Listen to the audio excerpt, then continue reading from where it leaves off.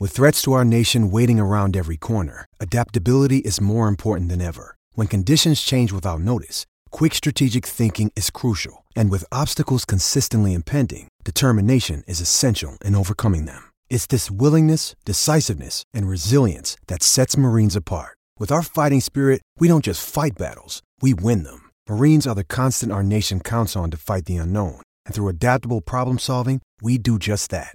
Learn more at marines.com. Hello again from Pit Pass Motor Racing Weekly. This week at Redbud, we passed the halfway point in the Lucas Oil Pro Motocross season, a.k.a. the Outdoors, and Feld made a big announcement. The 2020 Supercross schedule has some big changes. Most notably, Vegas is not the last round. Actually, Vegas is the penultimate round, with Salt Lake City hosting the finale. St. Louis is back on the schedule. That's good news for us Midwesterners. But it's a bit odd, however, that it will be round 2 right after A1 in Anaheim. That's a lot of traveling. So the round 3 is back, and Angel Stadium for round 3. And I'm kind of reeling on. I'm scratching my head on this one. It's a lot of expense crossing the country for the teams, and I'm going to bet that I'm not the only one wondering why this happens. So we're going to invite the good folks at Feld in an upcoming program to talk about it, and they're always up for the call. So we'll get them on and in a future program. I'm Tony Wink alongside PJ Dorn and Mark Bunnell in studio. A big get well goes out to Scott Casper as he takes the weekend off. He is in the hospital, actually. He had some kind of an infection in his throat from a dental surgery. So I talked to him. He was completely looped out today on... Get well, Scotty. Yeah, he said get well, Scott. Other contributors include Ed Kuhlenkamp, Chris Bishop, and Tom Halverson. Jack and Leanne DeLeon are producing this program as we speak. PJ, we had the MotoGP. It was in Sachsenring, Germany, and some big news from the reigning champ Johnny Ray Camp in the World Superbike.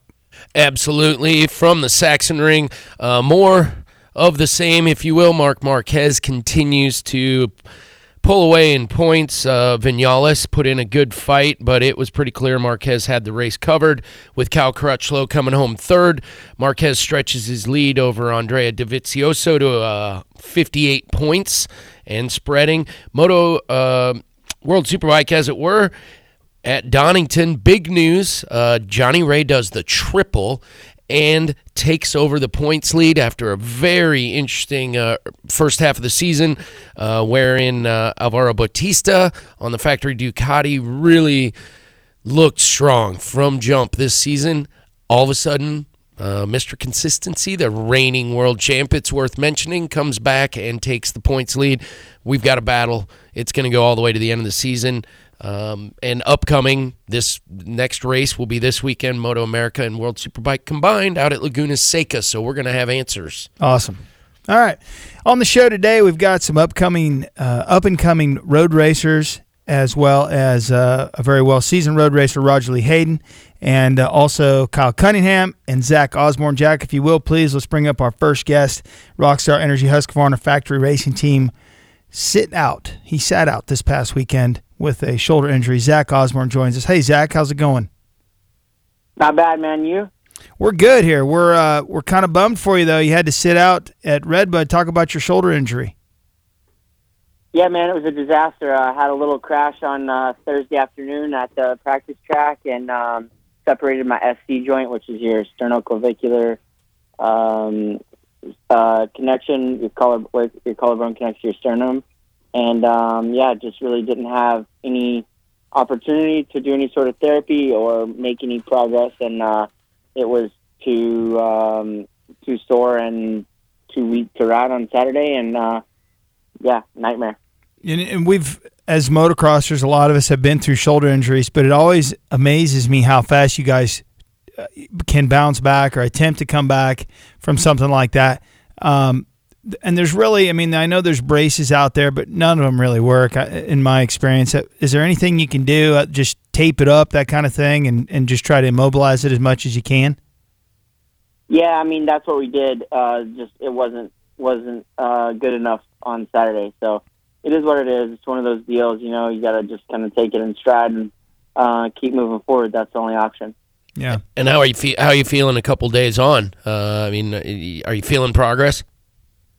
Yeah, for sure. It's made a huge jump since Saturday, and I knew on Saturday if the crash had happened, say Monday or Tuesday, then it would have been a different situation for Saturday. But, being that it was 3 o'clock on Thursday afternoon, it just was too fresh and tender to make it happen. Yeah, I mean, at that point, you're packing your bag, getting ready to fly into Chicago or whatever and make that trip. That's just always a bummer. But that's part of your sport, and it's, and we've seen you bounce back from a lot worse. So let's talk about the season prior to the injury. I mean, you've we're halfway through it now. You kind of want to reflect on the season that you've put in some great rides. Yeah, I mean, it's been awesome up to this point.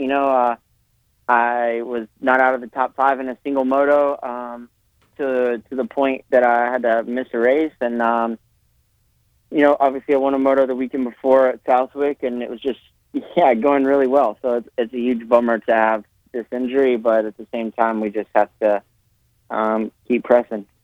What do you think about the competition this year? I mean, we talk about that, and we always talk about how it seems like the level of competition rises every single year, and we've got obviously Eli and everybody out there is extremely fast. What are your thoughts? Do you think they continue to get faster and faster, and where do you see it?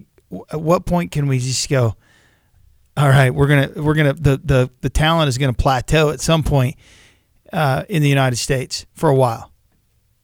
Man, I don't know. There's an extremely fast, extremely deep group of guys at the moment. The front 6 or 7 have been really, really fast, and I don't see a plateau. As long as there's people that are pressing the issue at the front and striving for more, there's always going to be progression. So for me, it's just it's a very unique and very let's say just awesome time to be a fan of the sport. It's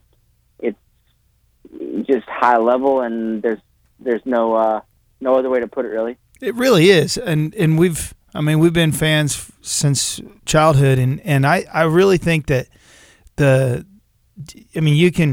it's hard to pick one guy ever. That's, like obviously, there's been times when Villopoto, we knew he was going to win, or even Dungey or Stewart or whatever over the years, and way back in like McGrath, and that right now though, I know Tomac's doing well, and he won this past weekend, but I wouldn't bet against any of you top 5 guys. It's or even top 6 guys, I should say. Do you agree with that? I mean, it seems like it's anybody's race at this point. For sure. I mean, there's so many guys, like we said, is just on such a high level and can really win from a good start. That's one of the big keys right now that is probably overlooked, is the start is so key. There's not many times where anyone has come from worse than, say, 3rd or 4th this year to win a moto. You can't start 10th and win motos at the moment just because the level's so high and there's just no separation from person to person. At the front, it's just it's a really tough time. So when you have a weekend like you unfortunately did this past weekend, do you, did you stick around for the entire event, or do you head home and try and get healthy? That's clearly going to be a concern. Or do you stick around the race and try and contribute in some way for the team? Or I'm just curious. No, I stayed until about 2 o'clock and kind of hung out, did a little bit of TV stuff before I left, and then I caught my flight from South Bend at 4 and got home later that night to start with the rehab and therapy on Sunday. So kind of saved me a day, if you will. It doesn't seem like much, but over the course of a couple weeks, it can really make a difference. When I have an injury, my rehab involves Ben & Jerry's or some sort of ice cream. Is that part of your program or not? Definitely not. It's actually a time of starvation to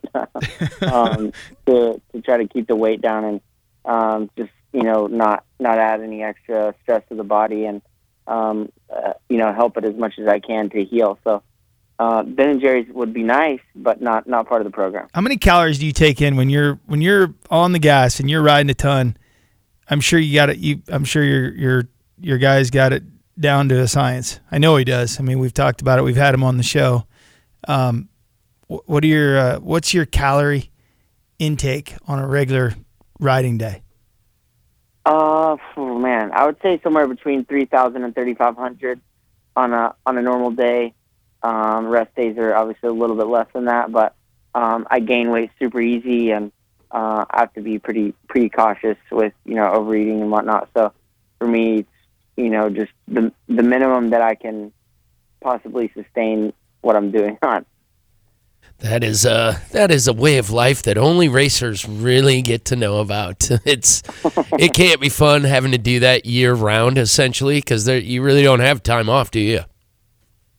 No, there's not much time off, to be honest. I mean, this year, I hope to be on the team for the Motocross of Nations, and that's in the end of September, so that's a whole nother month added to the season, and then Monster Cup, 2 weeks later, and there's not much time, like you said. It's pretty wide open.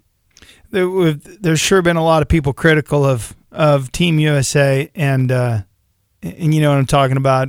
There's too much focus on Supercross, and we've lost our edge as a country. We being you guys, and it's easy for us to say we when we're sitting here on our butts watching. But how do you answer to that to people that have that opinion and think that Team USA goes into it and maybe doesn't have the shot that they used to have? Man, there's so many factors to winning the race, and I get it. We did it for a long time very well, but yeah, it's at a time now, like we were saying a minute ago, with not only is the front level high here, it's high everywhere, and I think that's something that's changed over the past couple of years. Maybe the Euros weren't quite as fast as what we were raw speed-wise, and we've always been able to get it done. But the last few years, man, they've really stepped it up. You can see the racing in the GPs is incredible, and I just think that people underestimate, A, the other riders and countries, B, the amount of strategy and luck, if you will, maybe not luck, just things going the way that you need them to go, and just the overall gist of the race is not very simple. It seems simple on paper, but when you have guys on, 3 guys on a team that are as good as the guys are now, it's a tough race to win. Yeah, and do you think that so you don't think that it has to do with the fact that you guys as pros spend so much time racing Supercross? Yes and no, but I don't really. I mean, in my opinion, my sole opinion, the biggest factor is that the race is so far from the end of our season. I think that's the biggest thing. They're racing the whole time, and most people would think, oh, that gives our guys a chance to recover or whatever. But the whole time that we're racing, they're racing, we're training, but it's just not quite the intensity. It's yes. just it's almost like trying to come back from injury. You've been practicing and you feel good, but it still takes 3, 4, 5 weeks to get there. Yeah, for sure. It's not the same. So I agree with that. So speaking of Supercross, big announcement that the schedule is quite different this year. What are your thoughts on it? Yeah, it looks pretty wild. I mean, I don't know what the factors were that went into some of the decisions, but I mean, sure, it's a change, and change is always good. You either progress or you learn from the loss. So I think that it'll be interesting. Yeah, I think it will too. And the one that's the biggest shock is that the fact that we're not racing in Vegas the last race. That's that's kind of a surprise. And then so no parties after the Vegas race. That's for the riders. That's kind of a bummer. That's going to be a different deal. And then the fact that St. Louis is round 2 for you guys in the 450 class. That's pretty wild. It's a lot of travel for teams, and not to mention that January 11th the weather sucks in St. Louis. I mean, it could be decent, but it's odds are it won't be. Well, it's typically odds are it's going to be cold and miserable in there, and we have had it's been towards the end of the season typically where the weather can hopefully cooperate a little bit more. But it was an ice skating rink on January 11th this year. I remember. So it's. I thought the St. Louis thing was quite strange. Like I said, you never really know the factors that go into that sort of stuff. I know it's probably an insane nightmare to put something together, such as a schedule, but it was a big surprise for me. The St. Louis thing was a bigger surprise. Where it ends, has kind of always been Vegas, but there's always been talk of it not being Vegas. I was a little bit surprised that it was Salt Lake and not New York or Foxborough, but right. The St. Louis thing was like, whoa, okay. The St. Louis thing is the having to go from California clear out to Missouri, then back to California in the span of 2-3 weeks. Team managers have got to be pulling their hair out. Well, the thing is I know that there's a lot of teams that are not funded, and they do the best they can. And I know that there's some higher level teams, or at least they are higher level, that aren't funded right now. And there's some teams that are broke and they're going racing. This is only making it worse. Substantially, it's not helping. Yeah, so it'll be interesting, but whatever. Like you say, Zach, Feld had a reason why they did it rather than just they're not doing it just to do it. So, right. Yeah. So what else is up? Anything good? Just healing up? Nothing new, man. Just plugging away, trying to get this thing healed up and get back on it. Like I said, I'm really keen to make an impact here at the end of the season and hopefully get on that team for the Motocross of Nations. I'm pretty much all in for that race at this point. Awesome. The championship is gone for me, and all I can do now is try my best to be 100% for the end of the season and hopefully win some more motos and a race and, make it happen for Team USA. It makes me feel good as a fan, Zach, that you're jacked about the Motocross of Nations. It's good to hear a racer say this, because sometimes I think maybe they don't feel that way, and it's refreshing and awesome to hear that you, very fast and talented rider, are that excited about it.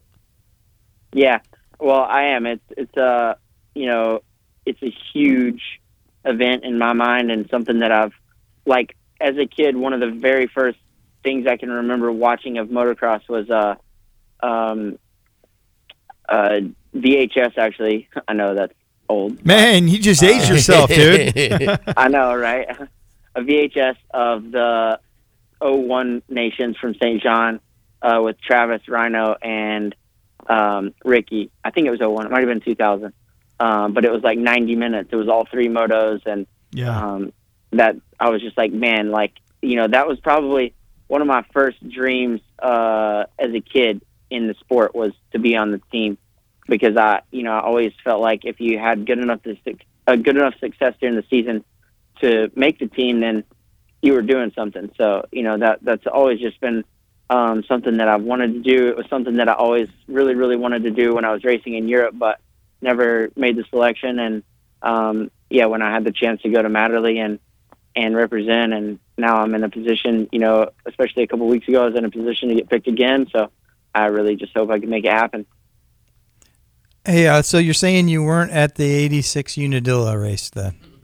I wasn't there. I was a couple of years from being born, but yeah, I know. Hey, so your training is, we've always respected your training, and my girlfriend and I actually comes up quite a bit. She's like always telling me how well that you ride, and she thinks you look like you're 15, but we're 50, so everybody looks 15. But your training routine has to be tough, and I think your trainer does an excellent job. And I think with your training and your dedication, I would highly be surprised if you're not picked for the team. Thank you. I appreciate that. I actually, I don't remember if it was last fall or the fall before, but myself and one of my friends went to a movie, and the lady carded us both for an R movie, which was 17. And I was like, yes. I'm sorry, but I'm closer to 30 than 17. And she was like, I don't care. Let me see your ID. So she ended up carding us both. It was funny. You have to take your folks in there. That's high praise right there. That's funny. Hey, man. I remember the day I turned 18. When I was a kid, I always liked to buy a lottery ticket, scratch off. And when I turned 18, I went to buy one because, like, that was the day, you know, I was Yeah. going to, like, rock up and buy a lottery ticket, and they were going to card me, and I was going to be like, yeah, I'm 18, what's up? And they didn't card me, and I was devastated. Like, Then are you're you mad 'cause you serious? didn't- How do you not- Yeah, it always works that way. Next chance, the voting booth. All right, Zach Osborne, it's always fun having you on. We appreciate it, and we'll look forward to seeing you racing at Millville. Awesome. Sounds good. Thanks, guys. All right, we're going to take a break. On the other side, we have Kyle Cunningham. This is Pit Pass. Stay tuned. Hey, this is Ken Roxa. You're listening to Pit Pass Radio. Hey everybody, it's Scott Casper from Pit Pass Radio. V-Rubber offers a whole range of performance motocross and off-road tires, starting with the VRM 229 for hard-pack supercross settings and the VRM 300. It's designed for intermediate soil conditions. The most popular tire is the VRM 140. It's designed for soft to intermediate environments. All knob tires are available in the most popular motocross and off-road sizes as well. The VRM 308R Trials is the perfect choice for real technical conditions, and it's now available in a new 4-stroke model for racing or recreation riding big 4 strokes. The newest addition is the V-Line Do-All VRM 340, a heavy-duty off-road tire that is DOT approved. Most of the tires are available in the new slow rebound tacky compound for extremely technical environments. It's V-Rubber and the tacky tires, the choice of Sherco off-road. Racers say when using a tacky, it's almost like cheating. It's V-Rubber. This is the story of the one.